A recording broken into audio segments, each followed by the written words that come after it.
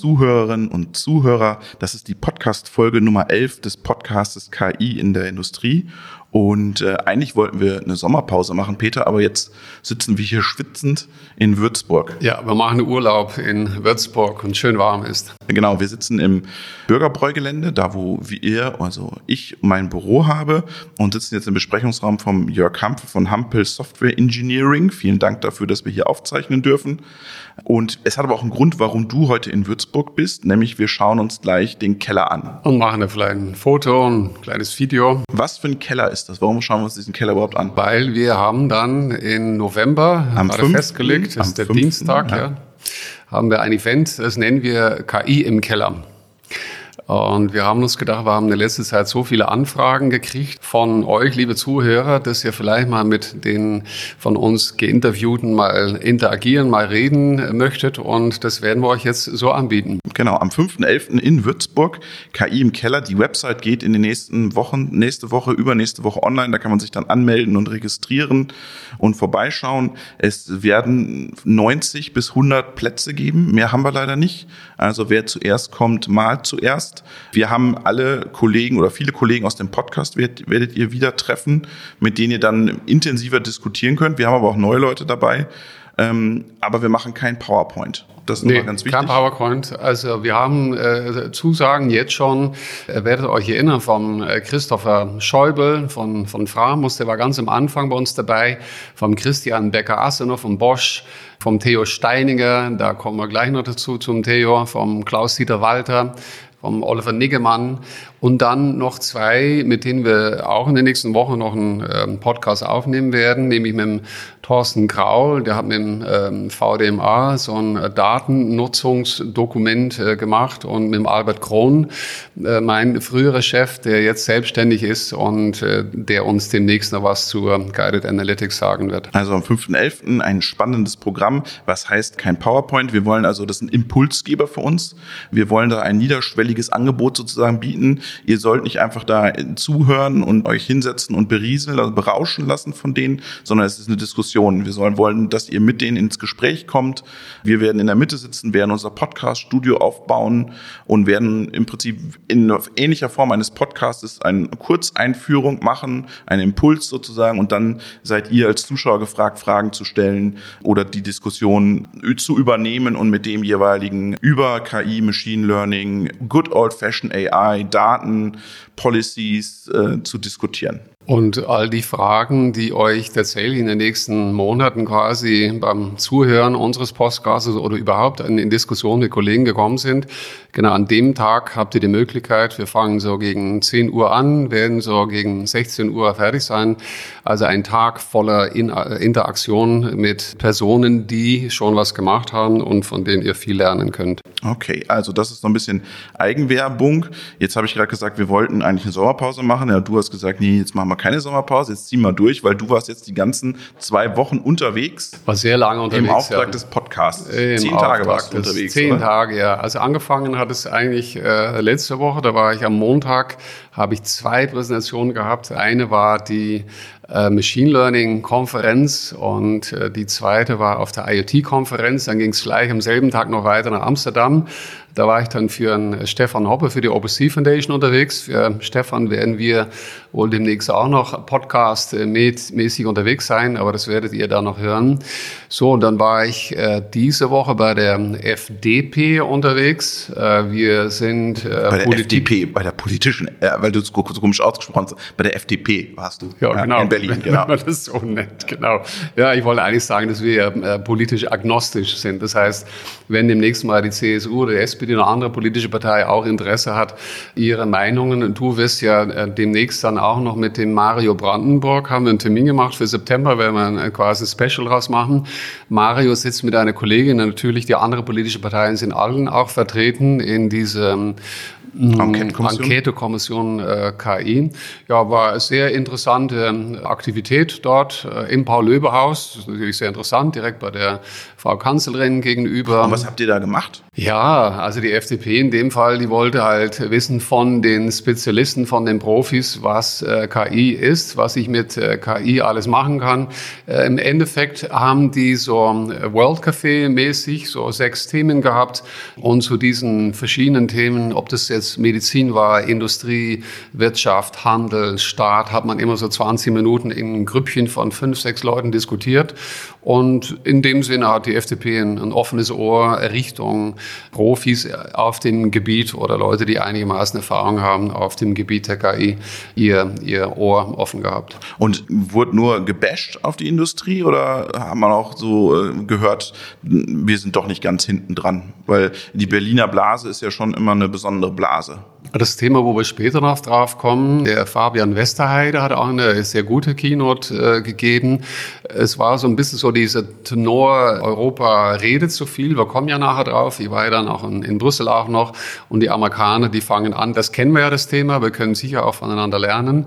Aber nee, gebasht wurde gar nicht. Nee, da waren unterschiedliche Mitglieder des Deutschen Bundestags und die haben zugehört. Die haben wirklich zugehört, was wir denen zu sagen haben. Okay, was hast du ihnen gesagt? Was muss man tun?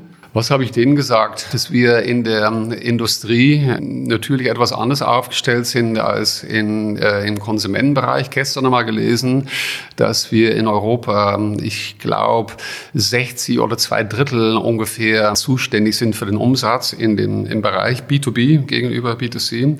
Dass man aufpassen muss, dass wenn man Regeln macht im Bereich auf den ethischen, moralischen Umgang mit KI, dass man die immer abhängig von dem Markt macht, so, dass wir nicht in der Industrie eingeengt werden, weil wir im B2C, im Konsumentenbereich bestimmte Probleme haben. Und natürlich mein altes Thema von immer. Ich sage hier seit einem Jahr lang Bildung, Bildung, Bildung. War dann sehr glücklich, als ich dann von Christian Lindner dann genau diesen Satz quasi gehört habe. Er hat auch gesagt, Bildung ist Nummer 1, 2 und 3, um dafür zu sorgen, dass wir KI auf eine evolutionäre Art und Weise in unsere Gesellschaft einführen. Jetzt sind wir politisch agnostisch, muss ich trotzdem dazu sagen, man muss halt in die Regierung gehen, um das umzusetzen. Sagt er politisch agnostisch. Ja. Dann, was hast du noch mitgebracht? Ich war ja im Urlaub, ich kann ja nichts erzählen. Aber du kannst nichts erzählen. Du kannst von Urlaub, aber das ist bestimmt dann, ja, das war bestimmt gut, aber vielleicht für die Zuhörer nicht so interessant. Ja, ich bin dann weiter gefahren. Ich war in den politischen Schaltzentralen tatsächlich, bin dann weiter nach Brüssel. Und in Brüssel hatte die AI Alliance Assembly eingeladen. Die Europäische Kommission, die hat ja eine Gruppe von etwa 50 Personen eingestellt vor einem Jahr. Die haben vor 2 Monaten diese Guidelines für den ethischen Umgang mit KI veröffentlicht. Und die haben jetzt gerade dann gestern ein zweites Dokument veröffentlicht. Und da sind sie halt einen Schritt weiter gegangen. Und dabei geht es um Policy Investment Recommendations. Also haben sie diese Guidelines genommen und auf dem Weg Richtung Gesetzgebung, weil darum wird es natürlich im Endeffekt gehen, da haben sie jetzt bestimmte Recommendations, also Vorschläge gemacht. Ich will da nur einen rausholen. Es sind ungefähr, ich glaube, vielleicht 50, 60 übrig geblieben. Ich glaube 30 oder waren es gleich. Einen war ich sehr glücklich, weil auch das ist ein, den ich seit einem Jahr lang quasi überall kommuniziere. Und ob man mich zugehört hat oder ob das eher Zufall ist, weiß ich nicht. Ich lese ihn kurz vor auf Englisch. Da steht bei Nummer 2.4, Introduce a mandatory self-identification of AI systems. Es heißt, in situations where an interaction takes place between a human and an AI system, and wherever there's a reasonable likelihood that end users could be led to believe that they are interacting with a human, deployers of AI systems should be attributed a general responsibility. Ach, das ist viel zu komplex, höre schon. Es sagt, wenn du ein KI-System baust und der Gegenüber, der Mensch, der kann sich nicht sicher sein, ob du noch ein Mensch bist oder KI, dann muss das KI-System selber aktiv nach außen kommunizieren, dass es eine KI ist. Und das bedeutet, mit all diesen Aktivitäten, über die wir in den letzten Wochen gesprochen haben, auf einmal alte Bilder aus der Vergangenheit Marilyn Monroe fängt an zu sprechen oder Politiker, die man auf einmal Wörter in den Mund legt. solange ich weiß, dass es Kunst ist, dass es eine Spielerei und Kunst ist, weil diese Aktivität mir selber sagt, ich bin eine KI und ich bin nicht der Herr Trump oder egal wer.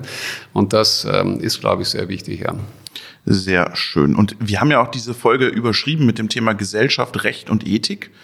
Jetzt heißt unser Podcast KI in der Industrie und wir machen jetzt Gesellschaft, Recht und Ethik. Das hat aber nicht einen Grund, weil wir glauben, dass man auch mal eine Folge dafür machen muss, auch für unsere Entscheider in der Industrie, nochmal sie auch so ein bisschen zu sensibilisieren für das Thema Ethik, Recht und Gesellschaftsauswirkungen von KI. Darum diesmal keine Maschinenbaufolge, sondern eher eine Folge geprägt von Philosophen, Ethikern und Juristen. Auch wenn, und da kommen bestimmt nachher noch dazu, tatsächlich dann diese Thematik in der Industrie vielleicht nicht immer so direkt auf die Entscheidungen einspielt, ist es wahrscheinlich doch wichtig, dass die Entscheidungsträger wissen, was da draußen sich abspielt und wir ja alle Menschen sind und wir alle auch ethische Entscheidungen. Einen Punkt wollen wir nicht vergessen, wollen auch kurz sagen, dass der Theo Steiniger, ja, weil wir hatten ja letztes Mal ein Special mit ihm bei Erium gemacht, der hat sich dann herzlich bedankt, hat sehr gefreut und hat gesagt, gleich am ersten Tag, wo wir das Podcast live geschaltet haben, hat er eine Bewerbung bekommen mit Bezug auf die Folge. Da freuen wir uns natürlich sehr darüber. Und er hat dann auch noch den Kommentar gemacht, dass wir in den Teaser zu der Folge gesagt hat, wir sagen, dass es nicht immer Machine Learning sein muss, sondern auch mal die gute alte Statistik. Und er meint, dass Machine Learning eigentlich immer Statistik ist. Da kann ich nur dazu sagen, in der Vergangenheit, ich weiß nicht, ob der Markus Ahorner zuhört, wir waren mit dem Oliver Niggemann zusammen beim VDI in Baden-Baden und haben vor einem großen Plenum diesbezüglich große Diskussionen geführt. Werden wir bestimmt auch beim KI im Keller hier in Würzburg nochmal machen. Sehr schön. Jetzt hast du mich ausgebremst, aber jetzt versuche ich es nochmal. Wir sprechen heute über Ethik, Gesellschaft und Recht und wir sprechen darüber, weil das jeder mal gehört werden muss und dass man auch einfach mal den Blick über den Tellerrand sozusagen richten sollte, damit man schaut, was passiert da eigentlich. Und du hast es gerade schon angesprochen, es gibt ja auch Policy-Empfehlungen und Regularien, die dann unter Umständen auch Auswirkungen haben auf die Industrie und auf den Maschinenbau. Es wird an einer neuen Maschinenrichtlinie gearbeitet. Da werden wir nochmal eine Sonderfolge zu machen zu dieser Maschinenrichtlinie. Aber regelbasierte oder Regelungen sind im Anlauf und da muss man einfach sich vorher mal schlau machen, worüber da diskutiert wird. Und darum ist es, glaube ich, eine wichtige Folge. Spannend finde ich, was du gerade nochmal gesagt hast, dass sich AI-Systeme erkenntlich zeigen oder kennbar machen müssen. Weil man darf auch nicht unterschätzen, wenn Sie AI-Systeme, KI-Systeme in Ihrem Unternehmen implementieren und Sie zum Beispiel mitbestimmt sind, also durch einen Betriebsrat, dann muss der am Ende des Tages so welchen Dingen vielleicht, wenn es Überwachungssysteme sind und Softwareimplementierungen sind, da muss der unter Umständen da zustimmen und da müssen Sie eine gemeinsame Lösung finden, dass es für die Menschen und die Unternehmer dann auch passt, was sie da implementieren. Darum habe ich, und das kommt dann zum Ende der Folge, da gebe ich schon mal den Hinweis, habe ich mit 2 Anwälten über das Thema Arbeitsrecht, Haftungsrisiken und KI im Recht in der Industrie gesprochen. Aber den Anfang macht die Lorena Jomé-Palazzi, habe ich es richtig ausgesprochen? Ja, so habe ich es gestern auch Sie angesprochen. Genau, ja. Spanierin, glaube ich, Gründerin von Algorithm Watch.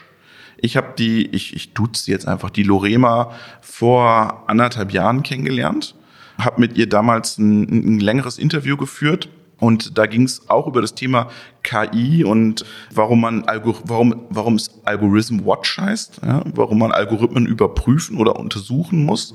Und sie sagt halt, Mathematik und Statistik sind nicht neutral, ja, das ist ihre These.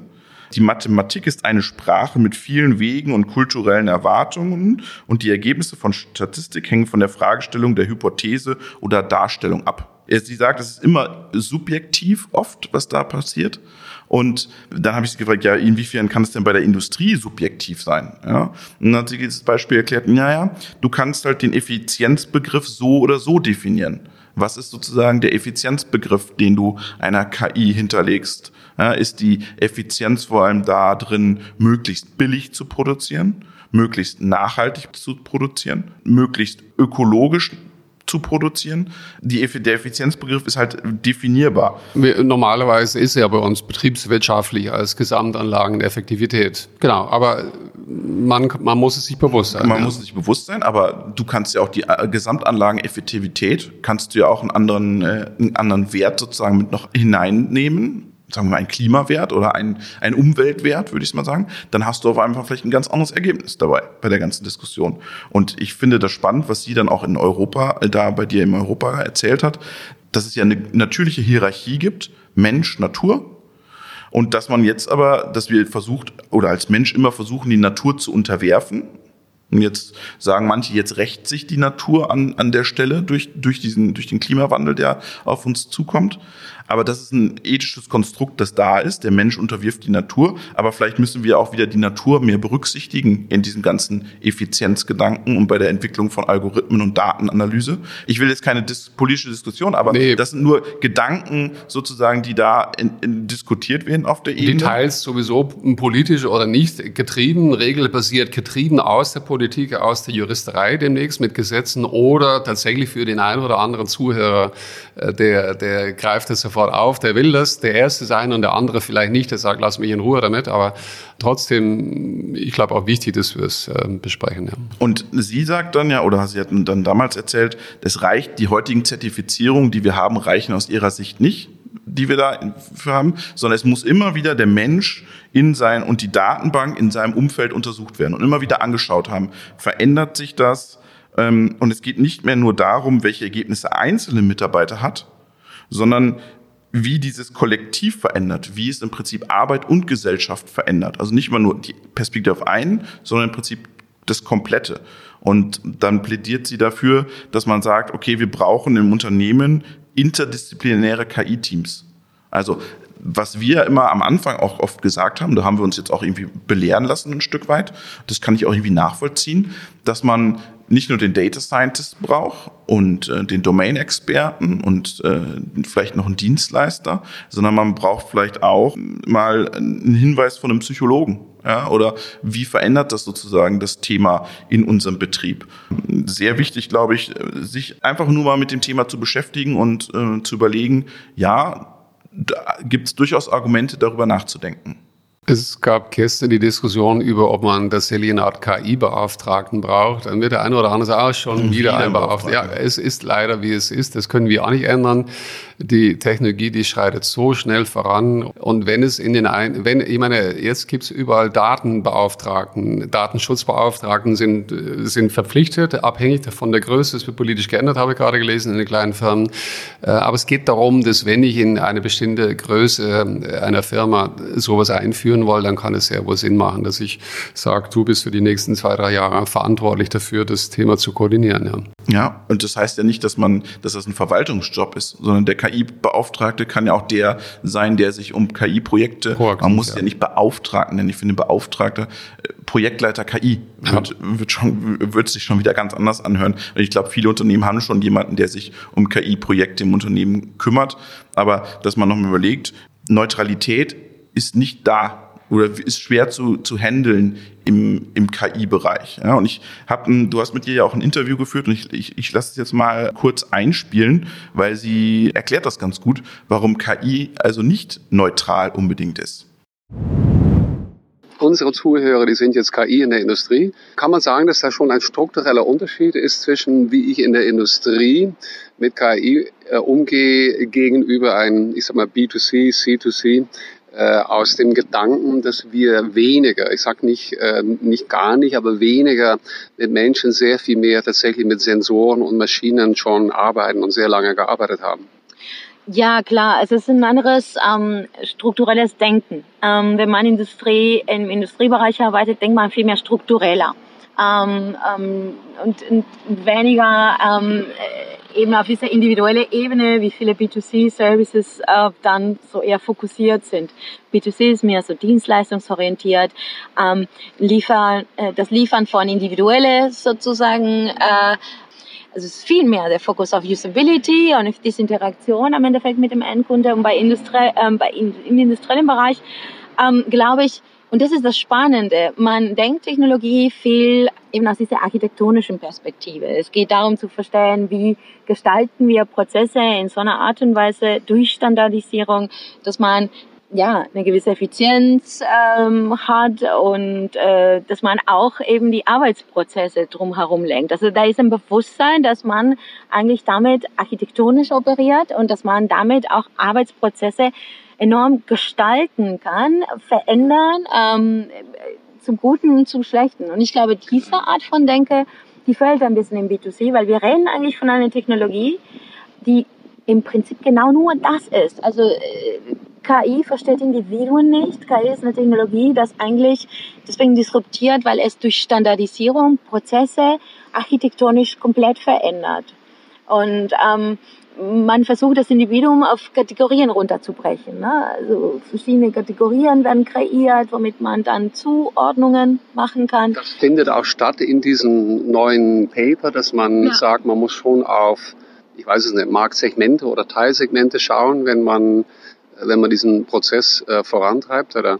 Das steht teilweise, aber teilweise wiederum nicht. Weil klar, der Sektor, also wir reden tatsächlich um eine sehr kontextabhängige Technologie. Das stimmt schon. Also man kann nicht einfach diese One-Size-Fits-All-Modelle, finde ich problematisch. Das funktioniert nicht.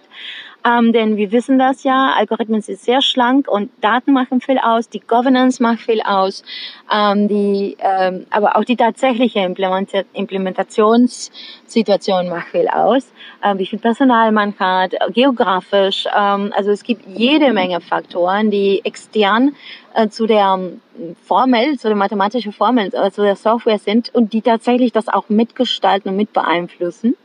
Aber wiederum geht man auch sehr auf diese individualistische Ebene immer wieder ein, ne? Auf diese sozusagen Menschenrechtsebene, das zunächst erstmal sehr gut klingt, aber bevor wir regulieren, müssen wir verstehen erstmal, was haben wir hier vor der Tür?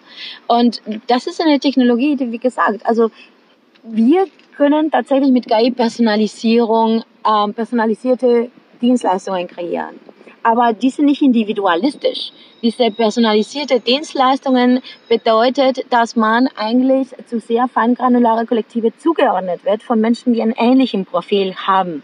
Das heißt, auch da durch Personalisierung erleben wir keinen individuellen Moment, sondern wir erleben einen kollektivistischen Situation, ähnlich wie in der Industrie. Also KI, egal ob Industrie angewendet oder im B2C-Bereich, was KI immer macht, ist eigentlich kategorisieren, standardisieren und somit geht es niemals um das Individuelle, sondern es geht hier um eine Technologie, die durch Standards Prozesse so automatisiert, dass und deswegen eskaliert es so schnell, wenn es einen Fehler gibt, dass es einfach Gesamtgesellschaften oder Gesamtkollektive dann auch massiv strukturieren. Das finde ich super spannend, wie sie das sagt, weil die Annahme ist ja doch immer, was uns suggeriert wird, dass durch KI-Anwendung Individualisierung möglich ist. Aber KI, Machine Learning, Deep Learning, individualisiert nicht, es standardisiert viel mehr. Das geht jetzt zurück auf den Einwurf von Theo, den ich vorgesagt habe. Machine Learning ist oder ist nicht statistikbasiert. Ich habe es auch immer gesagt, 90%. Und Statistik ist halt auf den großen Massen, ist die Normalverteilung. Und ich als großer Mensch von 1,96 bin ganz rechts. Ne? Da sind rechts im Sinne von in dieser Bell Curve, in dieser Normalverteilung. Und in dem Sinne, alles, was normal ist, Gänsefüßchen, ist diese 60% in der Mitte tatsächlich. Wenn ich das vergleiche mit einer Qualitätskontrolle, dann wollen wir, dass das Produkt, was rauskommt, ob das dann 1000 BMW 3er oder egal was es ist, die sollen ja genau nach den Kriterien, die wir festgelegt haben, gleich und ähnlich und eins sein. Und sie warnt davor gleich, dass wir das so mit Menschen, wenn wir 1000 Menschen angucken mit der gleichen Technologie, dann müssen wir da aufpassen. Ich finde diese Definition sehr, sehr einleuchtend, die sie macht.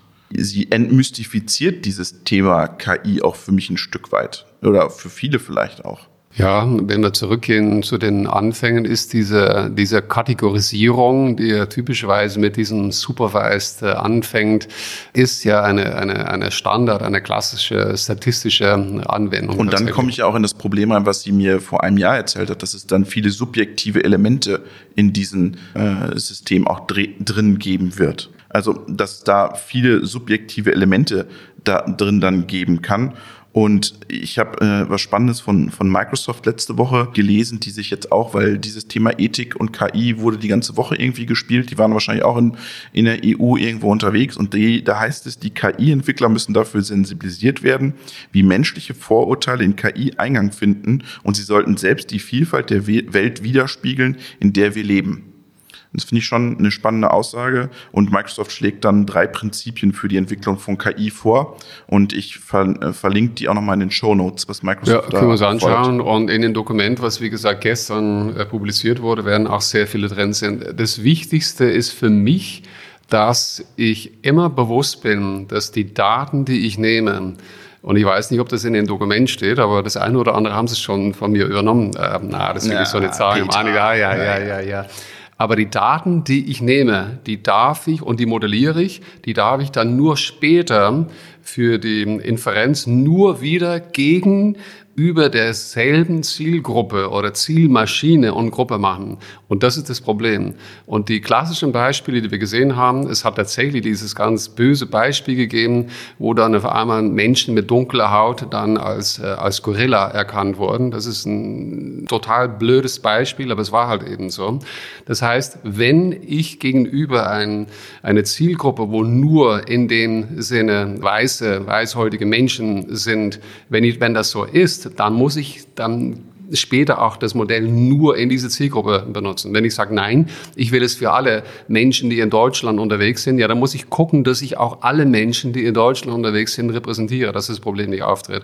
Oder wenn ich sage, ich will jetzt Amazon, dass meine Bewerbungen dann vom System gemacht werden und sie finden raus, dass nur Männer eingestellt werden, dann ist es, weil offensichtlich in den letzten 5 Jahren Amazon Männer eingestellt hat. Vielleicht waren noch keine Frauen auf dem Markt, das weiß man nicht warum, aber damit muss ich immer aufpassen, dass was in der Vergangenheit war, ich nicht in die Zukunft bringe. Und dann hat sie dich kalt erwischt, würde ich sagen. Ja, das kann sein, ja. Da hat sie dich richtig kalt erwischt, da habe ich mich gedacht, ja. Du hast dann bin ich jetzt mal gespannt. Du hast dir dann die Frage gestellt, ja, wir in Europa, wir sind ja so ethisch vorbildlich und wir machen den großen Standard und human-zentrierte AI und KI made in Europe, dass das der USP, der Unique Selling Point für viele sein. Genau, ja, wurde auch so dargestellt, ja, aber ich kommentiere es gleich. Ja, und sie hat dir dann ein Beispiel genannt, das mich ziemlich geschockt hat und wo man sagen muss, das hat nichts mit Ethik made in European Union zu tun. Ich spiele es mal kurz ein. Ja, ich mache mir ein bisschen Sorgen, weil wir reden über die Führung oder eine Art von ethische Autorität zu werden als Kontinent, was ich etwas vermessen finde. Denn wir haben selbst viel, was wir intern kehren mussten, bevor wir überhaupt sagen können, dass wir überhaupt da irgendeine Art von Führungsposition übernehmen müssen. Also wir reden darüber, über Ethik, als gäbe es so einen Wettbewerb und als wären bestimmte Regionen ethischer als andere. Und das ist erstmal schwierig an sich. Also rein aus der ethischen Perspektive, das kann man so nicht machen. Und gerade aus einem Kontinent, das sehr viel im Bereich Kolonialismus verbrochen hat, sollte man mit dieser Art von Wortschatz vorsichtig sein und überhaupt solche Führungsgedanken gar nicht äußern. Im Ende heißt es dann auch trustworthy AI, also vertrauenswürdige KI. Vielleicht durchaus leading with ethics. Ja. Ne? Also das ist mehrfach in dem Dokument auch zum Ausdruck gebracht worden. Und dabei haben wir Technologien im eigenen Haus, die durchaus fragwürdig sind, wie zum Beispiel an der Grenze werden jetzt Projekte, die von unseren Steuergeldern finanziert worden sind, im Rahmen des Programms Horizon 2020. Also das sind Programme, womit die EU Forschung finanziert. Und Teil dieser Forschung wird implementiert. Und es gibt eins dieser Projekte, das von uns allen finanziert worden ist und das jetzt gerade in Griechenland und Ungarn implementiert wird. Und im Prinzip ist diese Software eine Art von Polygraphentest 4.0. Also was es macht, ist, es guckt sich die Gesichtszüge und auch die Gestikulation der Leute an und entscheidet, allein auf das basierend, ob die Leute die Wahrheit sagen oder nicht. Das heißt, Migranten kommen an die Grenze, beantragen ein Visum und sie bekommen erstmal einen Polygraph vor der Nase gesetzt. Und zwar erstmal nicht mal einen guten, weil so kann man monofaktoriell überhaupt nicht sagen, ob jemand die Wahrheit sagt oder nicht. Denn es gibt gute Gründe zu schwitzen und nervös zu sein in so einer Situation, ohne dass man deswegen lügt. Und natürlich ist das auch vom Verfahren her darauf anzusetzen höchst fragwürdig. Denn es gibt viele andere Daten, womit man eigentlich feststellen kann, ob jemand sich etwas verschulden lassen kann, weswegen man gar kein Visum bekommen sollte. Wie Criminal Records, über diese Daten verfügt man, wie finanzielle Bewegungen, wie Bewegungsdaten, dass man im Border Control Bereich hat, wie sogenannte PNR-Daten. Und auf einmal als Demokratie Wahrhaftigkeitsprogramme zu entwickeln, also Programme, die versuchen, die Wahrhaftigkeit der Aussagen von Menschen zu prüfen, ist eine Abkehr von den ganzen Rechtsstaatlichkeitsverfahren, die wir kennen. In der Demokratie kommt es nicht auf Wahrheit an, es kommt auf ganz andere Fakten an. Was sagst du dazu? Ich habe es nicht nachgeprüft, ich muss es nachrecherchieren. Ich glaube ja nicht, dass sie das jetzt aus der Nase gezogen hat. Nee, glaube ich auch nicht. Ne. Klar, es hat dann gestern auch in der Konferenz noch, kurz vor der Pause quasi, hat sie das noch eingeworfen und es war eine sehr offene Diskussion, aber das war auch völlig in Ordnung. Und es ist natürlich so, dass diese Guidelines für den ethischen Umgang, die sind jetzt 2-3 Monate alt und der ganze Weg dahin, der dauert.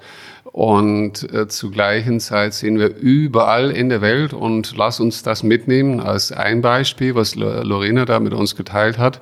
Es gibt auch die Beispiele, die ich genannt habe, wo auf einmal dann Toten zu Leben erweckt werden, wo Politiker Worte in den Mund gelegt kriegen. Also ganz viele Beispiele, die ganz klar über diese Grenze schon gegangen sind. Und deshalb, es klingt oft sehr pathetisch, wenn ich fühle mich, als würde ich mich pathetisch darstellen, wenn ich schreibe, sage, dass es höchste Zeit ist, dass wir solche Regeln kriegen und umsetzen in Grenzen, in Gesetzen, Entschuldigung.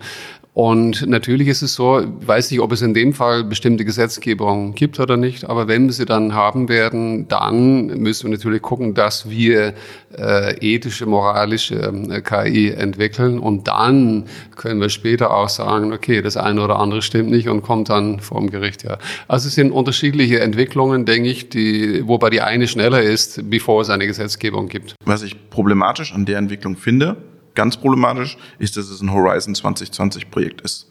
Also, dass sowas mit öffentlichen Mitteln finanziert wird. So ein Projekt kann ich nicht nachvollziehen in dem Fall. Genau, also wie du sagst, du wirst es nochmal nachrecherchieren wollen, wahrscheinlich von einer anderen Gruppe von Menschen. Das wurde gestern schon so dargestellt. Also die Europäer sind nicht die Ersten mit den ethischen Guidelines. Ich denke, das ist dieses Future of Life Institut. Die haben da vor 2-3 Jahren mit angefangen. Dann war Kanada, Montreal ist immer sehr groß gewesen. Wir waren der erste große Staat, sage ich jetzt mal, von den 3 großen Blöcken, die das gemacht haben. Dann kam ein paar Monate später schon die OECD. Amerika ist auch dabei. Jetzt ist Beijing. Also da hat Europa schon die richtige Richtung gesetzt. Und man hat sehr wohl auch gesagt, wir haben nicht das Alleinrecht auf aber was schon eine Art Marke ist. Und wir sind natürlich auch nicht perfekt. Und es gibt unterschiedliche kulturelle Entwicklungen. Recht entwickelt sich in anderen Nationen ganz anders. Die Ethik ist vielleicht irgendwo ganz anders. Wir kommen aus einer Aufklärung raus. Viele Länder haben so eine Aufklärung nicht gehabt. Da gibt es ganz andere Kulturen. Wir sollten auch nicht versuchen, unsere Ethik über die zu setzen. Aber dann kommen wir genau wieder in das Problem, formalisieren wir Ethik sozusagen auch im nächsten Schritt für eine Maschine. Weil wenn ich eine Maschine produziere, verkaufe ich die ja nicht nur im europäischen Raum, sondern auch in den USA, in Asien, in Afrika, in Russland, in Südamerika. Kann man sozusagen auch Ethik für eine Maschine formalisieren. Und da hast du dann in Berlin auch nochmal mit dem Professor Benzmüller gesprochen vom Dahlem Center of Machine Learning and Robotics, und da hören wir auch nochmal schnell rein.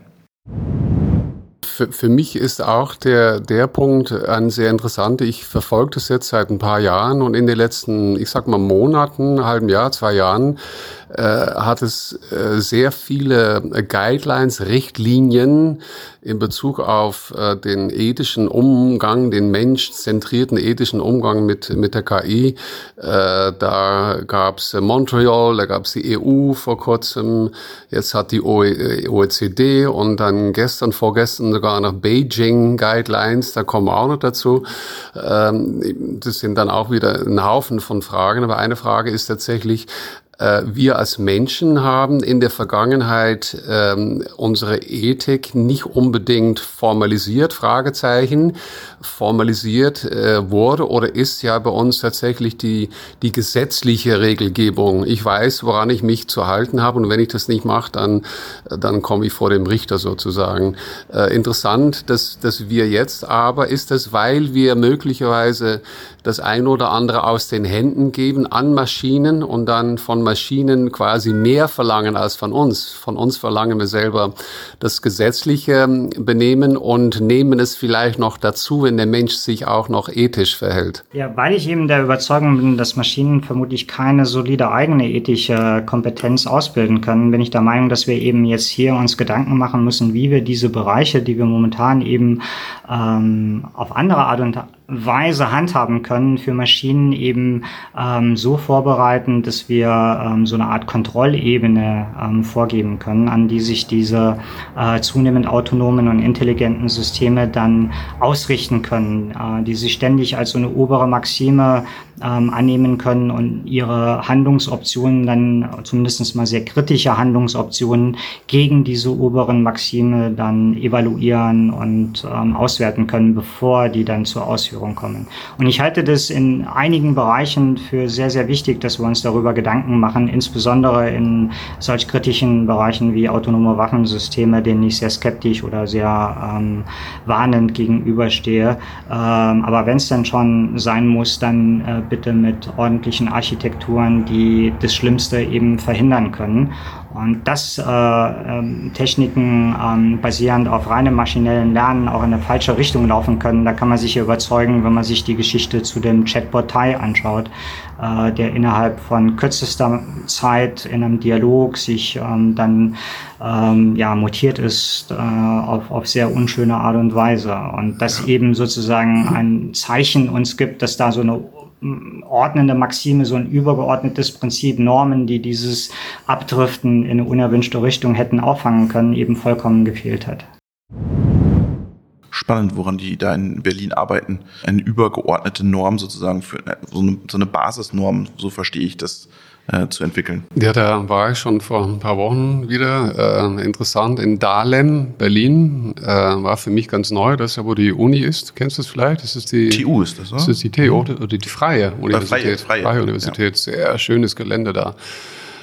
Ich war da noch nicht gewesen und was ganz typisch war, kommen gleich auf ihn zurück, dass die da so unglaublich tolle Sachen machen und keiner redet drüber. Die haben ja dann auch die Presse eingeladen. Ich durfte ja hin, weil du hattest gerade Zeit. Ich bin ja mittlerweile auch immer mehr ein Podcast-Journalist mit 58 Jahren. Jemand das Beispiel, dass alle Jobs sich ändern. Und der Kollege von ihm, der hat schon seit 8 Jahren, haben die ein autonomes Fahrzeug, ein Passat, was durch Berlin fährt. Weiß einer das? Nee, weiß keiner. Nee, alle wissen wir, das autonomes Fahren, wieso? Das ist doch Silicon Valley, oder? Nein, seit 8 Jahren haben die da ein Fahrzeug rumfahren. Genau, der Christoph Benz-Müller, der war gestern auch in Brüssel, habe ich ihn wieder gesehen, der befasst sich mit der Frage, ob dieses rationale Schlussfolgern, Argumentieren von Maschinen erlernt werden kann. Ja, wir haben vorher noch kurz darüber gesprochen. Also meine persönliche Denke ist immer klarer und die wurde tatsächlich vom Christian Asonow von Bosch ja ganz am Anfang, hat er gesagt, Jungs, seid vorsichtig, nicht alles ist Machine Learning, es gibt auch noch die good old-fashioned AI und da bin ich immer stärker davon überzeugt, dass wir, obwohl wir Machine Learning, also das Umgekehrte, gucken, Algorithmen schauen in großen Datensätzen, ob sie was finden, helfen uns dabei, im Endeffekt immer wieder wir zurückkommen müssen zu der Regelgebung, wo Menschen festlegen, wenn A passiert, dann macht B, wenn C passiert, dann macht D. Wenn wir das nicht machen, dann würden wir quasi unser eigenes Leben aus der Hand geben. Das passt ganz gut. 8:20 in seinem Interview. Da hat er nämlich was dazu gesagt. Ist es nicht so, dass ich heute tatsächlich mit einem, vielleicht auch mit Hilfe von Machine Learning bestimmte Muster erkennen kann, aber im Endeffekt immer über eine regelbasierte, ob das dann KI ist oder nicht, eine Entscheidung treffe oder weiter noch, dass der Mensch eigentlich alle Möglichkeiten schon vorgesehen hat und gesagt hat, lieber Algorithmus, wenn du A, B oder Y erkennst, dann mach das Folgende. Wird sich das ändern? Können Sie sich vorstellen, dass wir in Zukunft tatsächlich auch in dem Sinne die Maschine diese Möglichkeit der Entscheidungsfindung übergeben, oder wird sich der Algorithmus, die KI, immer nur beschränken auf die Entscheidungsvorbereitung? Ich würde erstmal in kritischen Bereichen für Letzteres tendieren, also für Architekturen, die etwas vorsichtiger ausgelegt sind in der Autonomie. Aber natürlich ist die Forschung stark am Voranschreiten. Also wir werden zunehmend Systeme sehen, die in verschiedenen Handlungsfeldern, Banking-Bereich, Finanzbereich, schlimmerweise eben auch im Bereich autonomer Waffensysteme vermutlich stark voranschreiten werden. Und in diesen Bereichen würde ich eben davor warnen, zu viel Autonomie zu früh auf Techniken, die nur auf maschinellem Lernen beruhen, anzuwenden in der Praxis, sondern zusätzlich zu versehen eben mit solchen Vorgaben, die wir auch dann zur Laufzeit überprüfen können, was kritische Handlungsoptionen angeht. Das ist das Forschungsfeld, das mich momentan sehr interessiert, für das ich mich sehr stark einsetze, und für alle die Bereiche, in denen die Systeme letztendlich zu, sagen wir mal, Kollateralschaden führen könnten, würde ich gerne überdenken und davor warnen, an den Bereichen dann zu schnell KI-Technologie einzusetzen. Jetzt sind wir in der Industrie nicht in unter Umständen kritischen Bereichen unterwegs, aber vielleicht doch, ja? Ja, Industrie in Weiten gefasst. Wenn wir die Aufteilung diskret Prozessbereich sind, alles was mit Energie, kritische Infrastrukturen, aus dem Grund hat ja das BSI auch zum Beispiel OPCOA angeschaut. Ja, doch, also in dem Sinne würde ich schon sagen, ich denke auch, dass wir sehr wohl Zuhörer aus diesen Bereichen haben. Ja. Regelbasiert, das bleibt. Ja, das kristallisiert sich bei mir im Kopf immer stärker raus. Ja. Und wahrscheinlich ist es auch, es gibt dann, ich sag mal, Entwicklungen, Konferenzen, Menschen, die dann eher über aber das ist dann diese große AGI, also diese allgemeine gültige künstliche Intelligenz, und wir in der Industrie oder überhaupt, wenn wir unterwegs sind, zu 99,99% geht es immer um die Optimierung. Immer darum, wie können Algorithmen uns helfen. Und davon bin ich mittlerweile immer stärker überzeugt, dass wir, das sagt auch zum Beispiel ein Christian, der sagt auch, genau, heute sind die Roboter, die wir haben, die sind 100%ig Logik, regelbasiert. Aber ja, wir können die Fähigkeiten dieser Roboter sehr wohl in der Intralogistik, bist du viel unterwegs, erweitern, indem Algorithmen aus Daten Sachen erkennen und dann, wenn sie was erkannt haben, an eine Regelschleife weitergeben, und dann die Regelschleife, die entscheidet dann, was sie mit dieser zusätzliche Information macht. Da bin ich in meinem Kopf immer mehr davon überzeugt, dass es nicht anders sein kann. Aber wie gesagt, da gibt es auch Leute, die einen Schritt weiter denken. Ich will es jetzt nicht zu stark, aber diese Gruppe ist die Gruppe, die sich mit der Zukunft, ob das in 20, 30, 40, 50 Jahren mal stattfindet. Ich bin eher derjenige, Peter, und ich glaube, ich sehe das nicht, und deshalb glaube ich, dass im Endeffekt immer die regelbasierte Ansatz im Ende entscheiden wird. Jetzt haben wir zwei Ethiker, Philosophen gehört. Einmal die Lorema Jaume-Palasti von Ethical Tech Society und Gründerin von Algorithm Watch, und den Professor Benzmüller vom Dahlem Center of Machine Learning and Robotics. Und wenn du jetzt so zwei Philosophen und Ethiker mitgebracht hast, habe ich mir gedacht, jetzt bringe ich uns das nochmal ein Stück weit wieder zurück auf den Boden und habe ein Interview geführt mit zwei Rechtsanwälten. Und das würde ich jetzt nochmal einspielen, weil die holen uns jetzt nochmal ab und machen die Auswirkung KI im Recht, KI auf Haftung, KI im Arbeitsrecht, wo wir dann auch wieder vielleicht ein Stück weit näher an der Industrie sind. So, liebe Zuhörerinnen und Zuhörer, wir sprechen heute mit Michael Grupp und Markus Janko. Beides Juristen, wenn ich mich nicht irre, aber vielleicht stellen sich beide mal selber vor. Michael Grupp vielleicht zuerst. Danke, Herr Weber. Ich bin in der Tat von Haus aus eigentlich Rechtsanwalt, habe auch die Karriere in Wirtschaftskanzleien begonnen, in Frankfurt, in Paris, im Bereich des Schiedsverfahrensrechts, International Arbitration. Und habe dann aber die Kanzlei verlassen und habe ein Startup-Unternehmen gegründet im Bereich der Rechtsautomation. Dieses Unternehmen haben wir 5 Jahre lang geführt und es wurde dann am Schluss verkauft. Dann habe ich ein zweites Unternehmen gegründet, das ist die Brighter GmbH mit Sitz in Berlin und Frankfurt und seit neuestem auch in London. Und wir bauen Rechtsautomationslösungen für Unternehmen und für Kanzleien.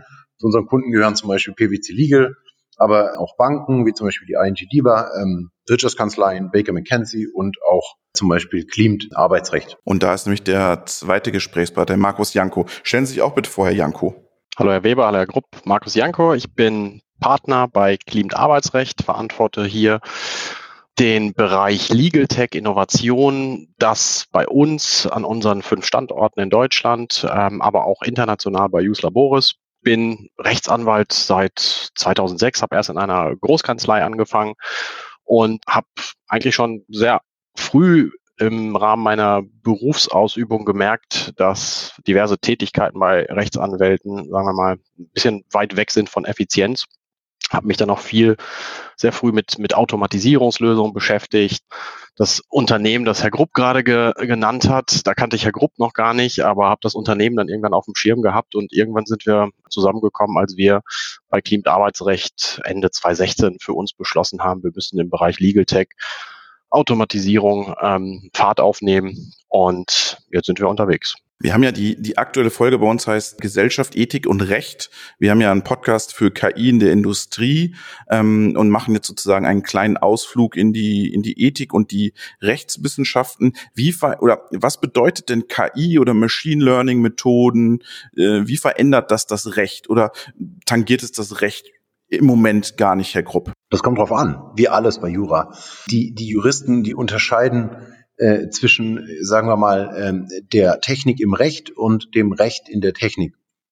Die Technik im Recht ist also die Frage, wie können Sie juristische Inhalte, juristische Überlegungen mit Hilfe der Technik abbilden oder sogar automatisieren.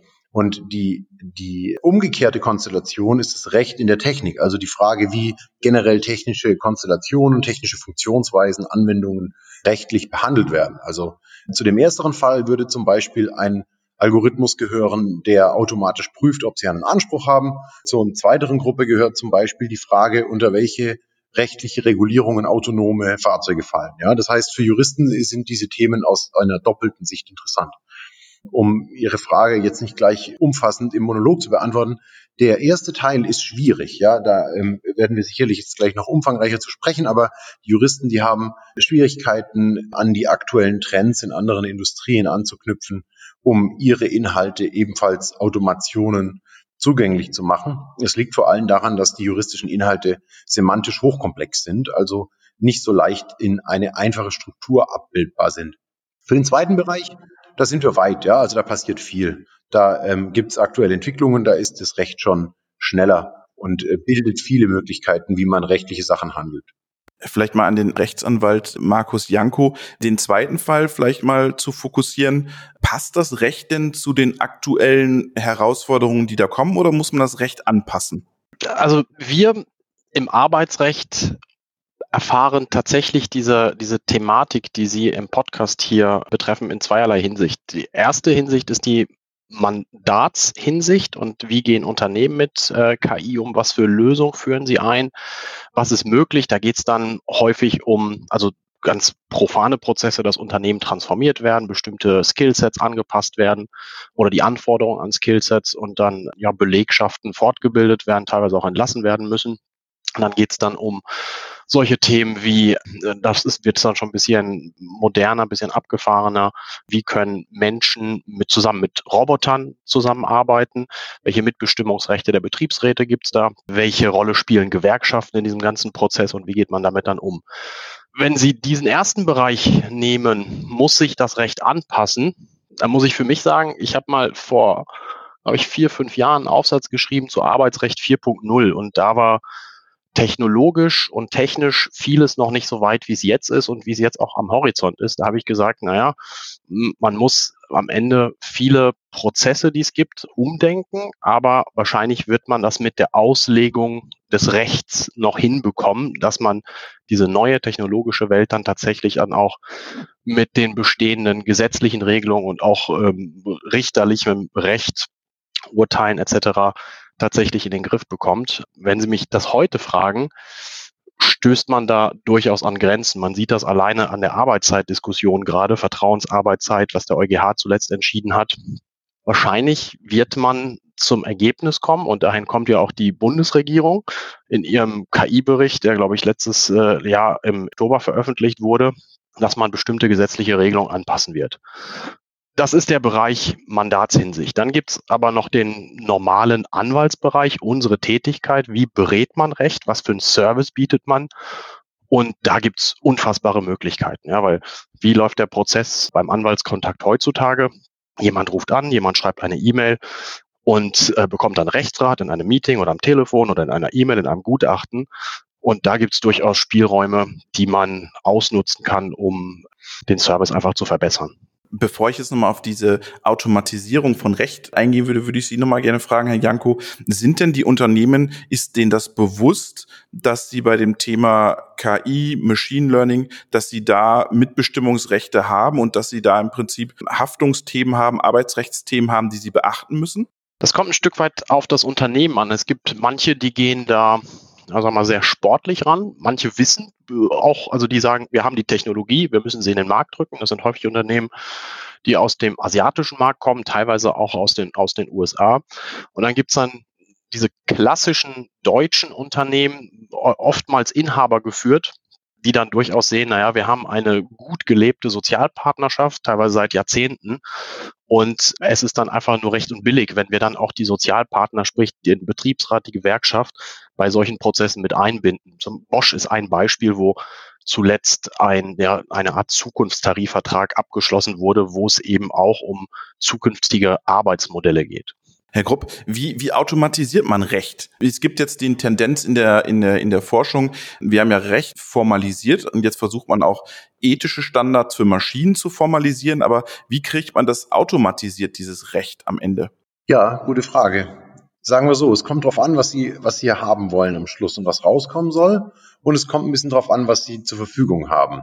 Also, und es hängt natürlich davon ab, welche Techniken Sie einsetzen. Also, wenn wir so helikopterartig drüber fliegen, dann kann man die Automationsmöglichkeiten, die es jetzt gerade so gibt, vielleicht in 2 Gruppen sortieren, grob geteilt in, sagen wir, Automationen, also eher regelbasierte Prüfungen, die ja auf durchaus traditionellen Techniken beruhen, der Abbildung von Wissen, und dann eher modernere Ansätze, in denen man versucht, Maschinen oder Algorithmen selbstständig, also induktiv anhand von großen Datenmengen das Lernen beizubringen. Beide Ansätze gibt es in verschiedenen Ausprägungen, auch im juristischen Bereich, aber es hängt stark davon ab, welcher am meisten Sinn bringen kann und welche überhaupt machbar sind.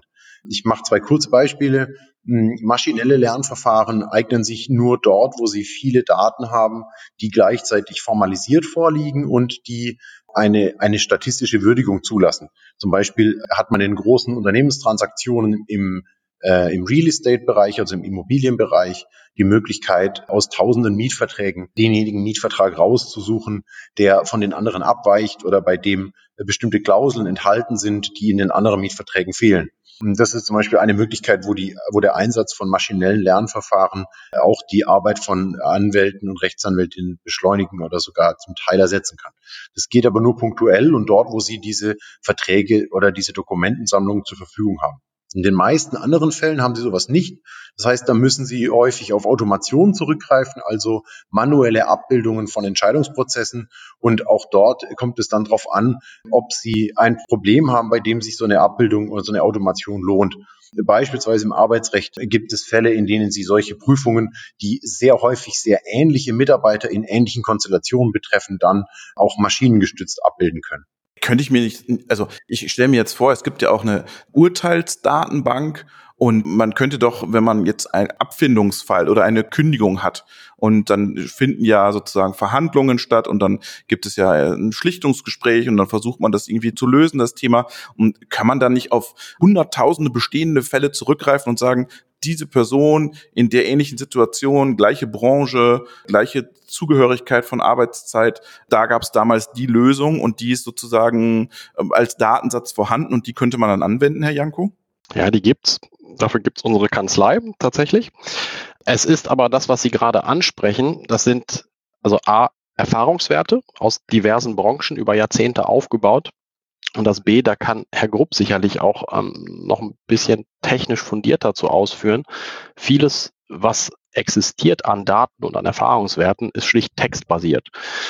Und alles, was textbasiert ist durch Computer, durch Maschinen derzeit schlecht lesbar und insoweit auswertbar. Das heißt, bis auf Weiteres wird man noch auf diese Erfahrungswerte zurückgreifen können. Das wird sich technologisch und dann entsprechend dann auch in unseren Geschäftsmodellen ein Stück weit in der Zukunft ändern, also weg von der menschlichen Richtung hin zu technologischen oder technisch getriebenen Unterstützungssystemen. Aber rein theoretisch, das, was Sie ansprachen, ich habe einen bestimmten Fall, füttere eine irgendwann wie auch immer geartete Super-KI mit den allen relevanten Daten, die dafür sind, und dann gibt es eine Indikation. Das ist in einer sehr einfachen Form heute auch schon möglich und wenden wir auch an bei uns, derzeit noch im Prototypenstadium. Ich sehe aber bis auf Weiteres, und da spreche ich im Moment über einen Zeithorizont wahrscheinlich von 3 bis 5 Jahren, noch keine Möglichkeit, dass es ja eine anwaltsersetzende KI, ein anwaltsersetzende Software gibt, die mit genau dieser Trennschärfe und Erfahrungswerten und dann die gleiche Information zur Verfügung stellt, dass man auch einen Fall komplett löst. Ja, das wird im Moment erstmal bei Erstindikationen bleiben, bei ersten Risikoeinschätzungen und wird sich dann nach und nach verschieben. Viel interessanter ist aber nicht das Juristische. Sie dürfen nicht übersehen, dass die Anwaltsarbeit oder die Arbeit von Juristen nicht nur darin besteht, dass sie Gesetze sich anschauen und auslegen und Texte lesen, sondern wenn sie Projekte haben, wenn sie einen Einzelfall lösen, da gibt es unfassbar viele Zwischenschritte, Zwischenprozesse, die nicht juristisch geprägt sind. Und da besteht unglaublich viel Automatisierung, Standardisierungspotenzial. Herr Krupp, gehen Sie vielleicht nochmal auf die Semantik ein? Das wäre spannend. Ja, gern. Der Hauptunterschied zwischen juristischen und auch textuell vorliegenden Daten und Daten, die in anderen Industriebereichen für maschinelle Lernverfahren verwendet werden, ist in der Tat die semantische Interpretation. Ich mache Ihnen mal ein Beispiel. Bilderkennung verwendet Pixel, also verschiedene Farbgrößen und Farbwerte bei der Verarbeitung der Daten. Diese Pixel sind Farbwerte, die Farbwerte sind Zahlen, die Zahlen sind eindeutig formalisiert. Ein bestimmter Zahlenwert ist in allen Ländern, in allen Sprachen der gleiche. Den kann der Computer verstehen. Die Texte, die müssen Sie interpretieren. Dafür brauchen Sie jemanden, der diesen Text nicht nur auf seinem semantisch-menschlichen Verständnis richtig interpretieren kann, sondern eigentlich auch einen Menschen, der eine juristische Vorbildung hat und bereits ein juristisches Vorwissen hat, anhand dessen er den Text interpretiert. Ganz einfaches Beispiel, das Wort Vertrag kann im deutschen Rechtssystem alleine schon an verschiedenen Stellen verschiedene Bedeutungen haben. Eine Vereinbarung kann unterschiedliche Bedeutungen haben und ob der Vertrag und eine Vereinbarung das Gleiche sind oder nicht, variiert stark. Das heißt, für diese Interpretation der Begriffe gehört ein großes Vorwissen, eine große Interpretation der Umgebungsbegriffe und des semantischen Kontexts und auch der konkreten Situation, in der Sie die Semantik interpretieren, also wer derjenige ist, der zum Beispiel nach einem solchen Vertrag fragt. Und die Formalisierung, die gelingt noch nicht gut. Das heißt, die gelingt nur in ganz seltenen Fällen, in denen tatsächlich solche Interpretationen formalisierbar sind. Ich würde Ihnen ein ganz einfaches Beispiel machen für Ihre Beispiel mit der Dokumentensammlung. Wenn wir ein Modell trainieren wollen, das in der Lage ist, zum Beispiel Überlegungen zu treffen wie ein Richter, indem man jetzt alle Entscheidungen der Gerichte in einer formalisierten Weise einliest, dann müsste man ja auch diejenigen wieder aussortieren, die nicht mehr wirksam sind. Das heißt, man dürfte schon nur mal auf denen lernen, die wirksam sind und müsste dabei aber auch alle Inhalte in ein eindeutig formalisiertes Konzept übertragen. Da gibt es ein ganz berühmtes Beispiel aus der Rechtsinformatik der 70er Jahre, wo man nur versucht hat, ein einziges Tatbestandsmerkmal des Strafrechts zu formalisieren, die angemessene Wartezeit am Unfallort, bevor man sich der Unfallflucht strafbar macht. Und es ist auch nicht gelungen und würde auch heute noch nicht gelingen. Und da scheitert die Rechtsinformatik noch an dem Abbilden.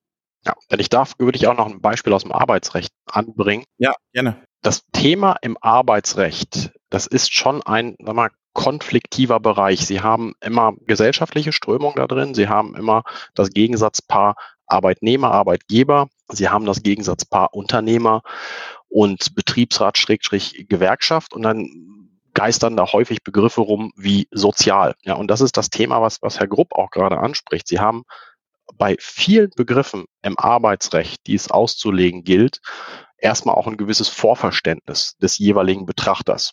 Ja, das ist, wenn ein Arbeitgeberanwalt sozial sagt, versteht er vielleicht was komplett anderes darunter, als wenn ein Arbeitnehmeranwalt sozial den Begriff verwendet.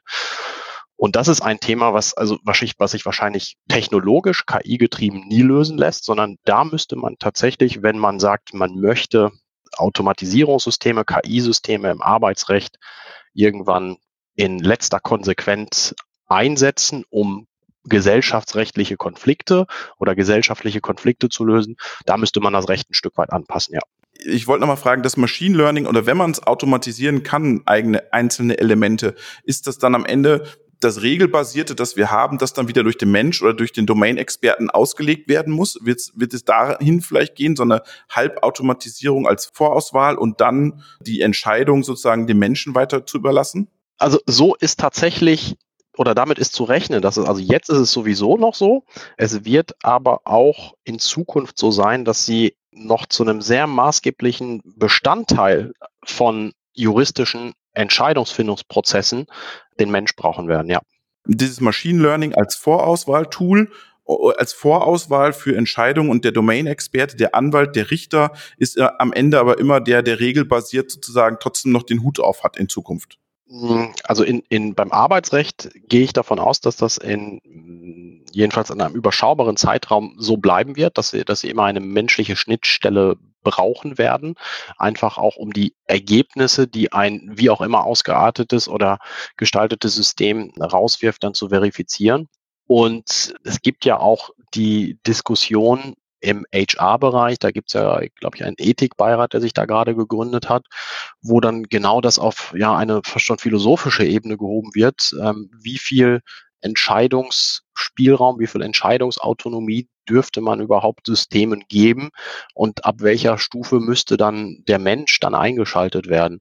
Ich glaube, dass sich das Thema noch über einige Jahre dahin entwickeln wird, dass tatsächlich die technologischen Lösungen jedenfalls hinter den menschlichen Entscheidungsträgern stehen werden. Und wir erleben das teilweise auch in der Mandatsarbeit. Es gibt teilweise solche Compliance-Systeme in Unternehmen, wo Policies getrackt werden und das Einhalten von Policies. Und da entstehen dann auch häufig ganz spannende Diskussionen mit den Betriebsräten, mit den Arbeitnehmernvertretern. Wo fangen eigentlich Mitbestimmungsrechte an? Was für Mitbestimmungsrechte gibt es bei solchen halbautomatischen, noch nicht Sanktionssystemen, aber zumindest Monitoring-Systemen? Und bisher verschiebt sich das Pendel immer, wenn es dann so hin und her geht zwischen Technik und Mensch, immer in Richtung Mensch. Das könnte bedeuten, dass selbst wenn technologisch alles irgendwann so weit ist, dass alles von einer Maschine, von einem Computer, was auch immer entschieden werden könnte, dass sich die Gesellschaft, dass sich womöglich auch Berufsstände dafür entscheiden, nein, wir möchten da gar keine Maschine entscheiden lassen, sondern wir wollen weiterhin, dass der Mensch dann entsprechende Prozesse gestaltet und dann die maßgeblichen Entscheidungen trifft. Was dann dazu führt, dass sie nur noch Unterstützungssysteme haben. Und dann geht es darum, wie vertrauenswürdig sind diese Systeme, wie ist der Umgang mit Daten, das ist dieser Punkt, den Herr Grupp vorhin angesprochen hat. Wie füttern Sie eigentlich solche Systeme, wie sauber aufgearbeitet sind die Daten, wie gut sind die statistischen Modelle? Und das ist die Diskussion, die dann geführt werden wird. Und meines Erachtens steht diese Diskussion noch sehr am Anfang, also sowohl in rechtlicher Hinsicht, technologischer Hinsicht, wahrscheinlich auch in philosophischer Hinsicht. Und da würde ich erwarten, dass es dann noch viele Diskussionen zu führen gibt. Herr Grupp, wie sehen Sie das als Legal-Tech-Unternehmen, die Automatisierung betreiben? Unterstützende Leistung, Zeithorizont, Entscheidungsträger, wo entwickelt sich das hin? Ja, ich sehe es ehrlich gesagt ganz ähnlich wie der Herr Janko, der trifft es schon ganz gut. Also wir haben eine Doppelproblematik. Wir haben die technischen Möglichkeiten, die wie erwähnt begrenzt sind, und wir haben natürlich auch einen Sonderfall, weil das Recht häufig nicht die gleichen Ziele hat wie andere Branchen. Ich mache Ihnen mal ein einfaches Beispiel. Wenn Sie im E-Commerce eine Software einsetzen, die zum Beispiel einfach nur Wahrscheinlichkeiten ausrechnet, dann können Sie zum Beispiel leicht rausfinden, dass wenn 99 Kunden einen Gutschein akzeptiert haben und zum Beispiel nicht den Kaufpreis rückerstattet haben wollten, dass der Hundertste mit einer präzise zu errechnenden Wahrscheinlichkeit einen Gutschein akzeptieren wird. Wenn Sie diese gleiche Überlegung in einen juristischen Prüftatbestand bringen, dann hilft sie Ihnen nicht, weil Sie eigentlich genau die Ausläufer und diejenigen Sonderfälle finden wollen, in denen es anders ist. Das heißt, Sie können nicht sagen, dass ein Vertrag zu 99% wirksam ist, weil Sie den Vertrag finden müssen, der unwirksam ist. Und diese Schwierigkeiten, dass das Recht häufig mit Statistiken gar nicht gut umgehen kann und es für das Recht ungewohnt ist, verhindert, dass wir dort so leicht an allen Stellen Automationen und generell technologische Unterstützungen einbauen können, wie wir es in anderen Branchen machen. Das heißt, in der Tat gibt es Möglichkeiten, wir leben davon, und es gibt schon auch einen großen Hype fast um das Thema Automationen. Das heißt, das Interesse steigt. Trotzdem halte ich die technischen Veränderungen in den nächsten Jahren für zurückhaltend. Das bedeutet allerdings für die Juristen nicht unbedingt etwas Gutes, weil Juristen bleiben deswegen teuer. Also juristische Dienstleistungen bleiben Handarbeit gewissermaßen. Und wenn sie das bleiben, dann wird die Industrie und der Markt zunehmend versuchen, Lösungen zu finden, die ganz ohne die juristische Beteiligung stattfinden, sofern man ausreichend Daten hat, um beispielsweise sowas auszurechnen. Und da ist für die Juristen eine Herausforderung, auch die richtige Anwendung und die ethische Anwendung von solchen Systemen zu überprüfen. Jetzt ein Beispiel, das nicht aus dem Arbeitsrecht kommt, sind zum Beispiel die Jury-Picker, die Sie in den USA zunehmend einsetzen. Die sind auch in manchen Gerichtsbezirken schon vorgeschrieben, dass Ihnen eine Technologie Vorschläge macht, wen Sie als Jurymitglied benennen. In manchen Fällen setzen sich solche Software auch ein, zum Beispiel um die Rezidivwahrscheinlichkeit, also die Wahrscheinlichkeit, dass ein Straftäter wieder rückfällig wird, auszurechnen. Und da verlassen sie sich auf nicht juristische Daten in einem juristischen Umfeld. Und da ist es dann wieder die Aufgabe der Juristen, die Technologie ja gewissermaßen auf ihre Anwendungsfähigkeit zu überprüfen und eigentlich den Auftrag des Juristen, nämlich auch die Ordnung sicherzuhalten und eine Gerechtigkeit im weiteren Sinne in einer Gesellschaft durchzusetzen, sicherzustellen. Das heißt, die Aufgabe des Juristen ändert sich ständig mit dem Aufkommen dieser Systeme. Für seine eigene Tätigkeit bleiben die Anwendungsbereiche noch gering oder jedenfalls auf die Fälle beschränkt, in denen sie einfache Würdigungen vornehmen und viele Daten haben. Vielen Dank für Ihre Ausführungen. Es hat Spaß gemacht und vielleicht bis bald mal wieder. Ja, vielen Dank. Danke sehr. Sehr gut. Ja, ich denke, genau, das mit dem ethischen Umgang mit der KI ist vielleicht für mehrere Zuhörer nicht direkt Tagesgeschäft. Ist es für mich auch nie gewesen, muss ich ganz ehrlich dazu sagen. Ich hoffe aber trotzdem und ich glaube auch, dass es interessant ist, um zu sehen, was überhaupt mit der KI in unserer Welt geht. Und in den meisten Fällen können wir tatsächlich fast immer noch sagen, dass wir ganz viele von den vielleicht schwierigen, negativen, komplexeren Elementen der Einführung der KI, dass wir die nicht so stark haben, weil wir mehr mit Maschinen, Sensoren, ja, wir haben Menschen auch in unseren Fabriken und deshalb ist es aber auch wenig, aber in vielen Fällen diese Themen bei uns weniger konkret sind. Aber jeder Zuhörer bei uns ist ja auch Privatperson und von daher ist es auch für das Privatleben durchaus wichtig, zu wissen, was da auf einen zukommt. Denke ich auch, ja. Das war Podcast-Folge Nummer 11. Peter, vielen Dank für deine Zeit. ein brennender Zug, hat dich nicht gestoppt auf der ICE-Strecke, genau. dass du nach Würzburg gekommen bist. Wir hören uns wieder in 2 Wochen. Bis dahin, alles Gute, bleibt gesund und denkt daran, 5.11. der KI im Keller-Event. Wer sich jetzt schon anmelden will oder schreiben will, ihr müsst mich unbedingt auf die Gästeliste nehmen. robert@kipodcast.de und peter@kipodcast.de. Dann nehmen wir euch gerne mit auf. Wir freuen uns aber umso mehr, euch dann auch im November hier in Würzburg begrüßen zu dürfen. Bis dahin, alles Gute. Tschüss, Peter. Ciao.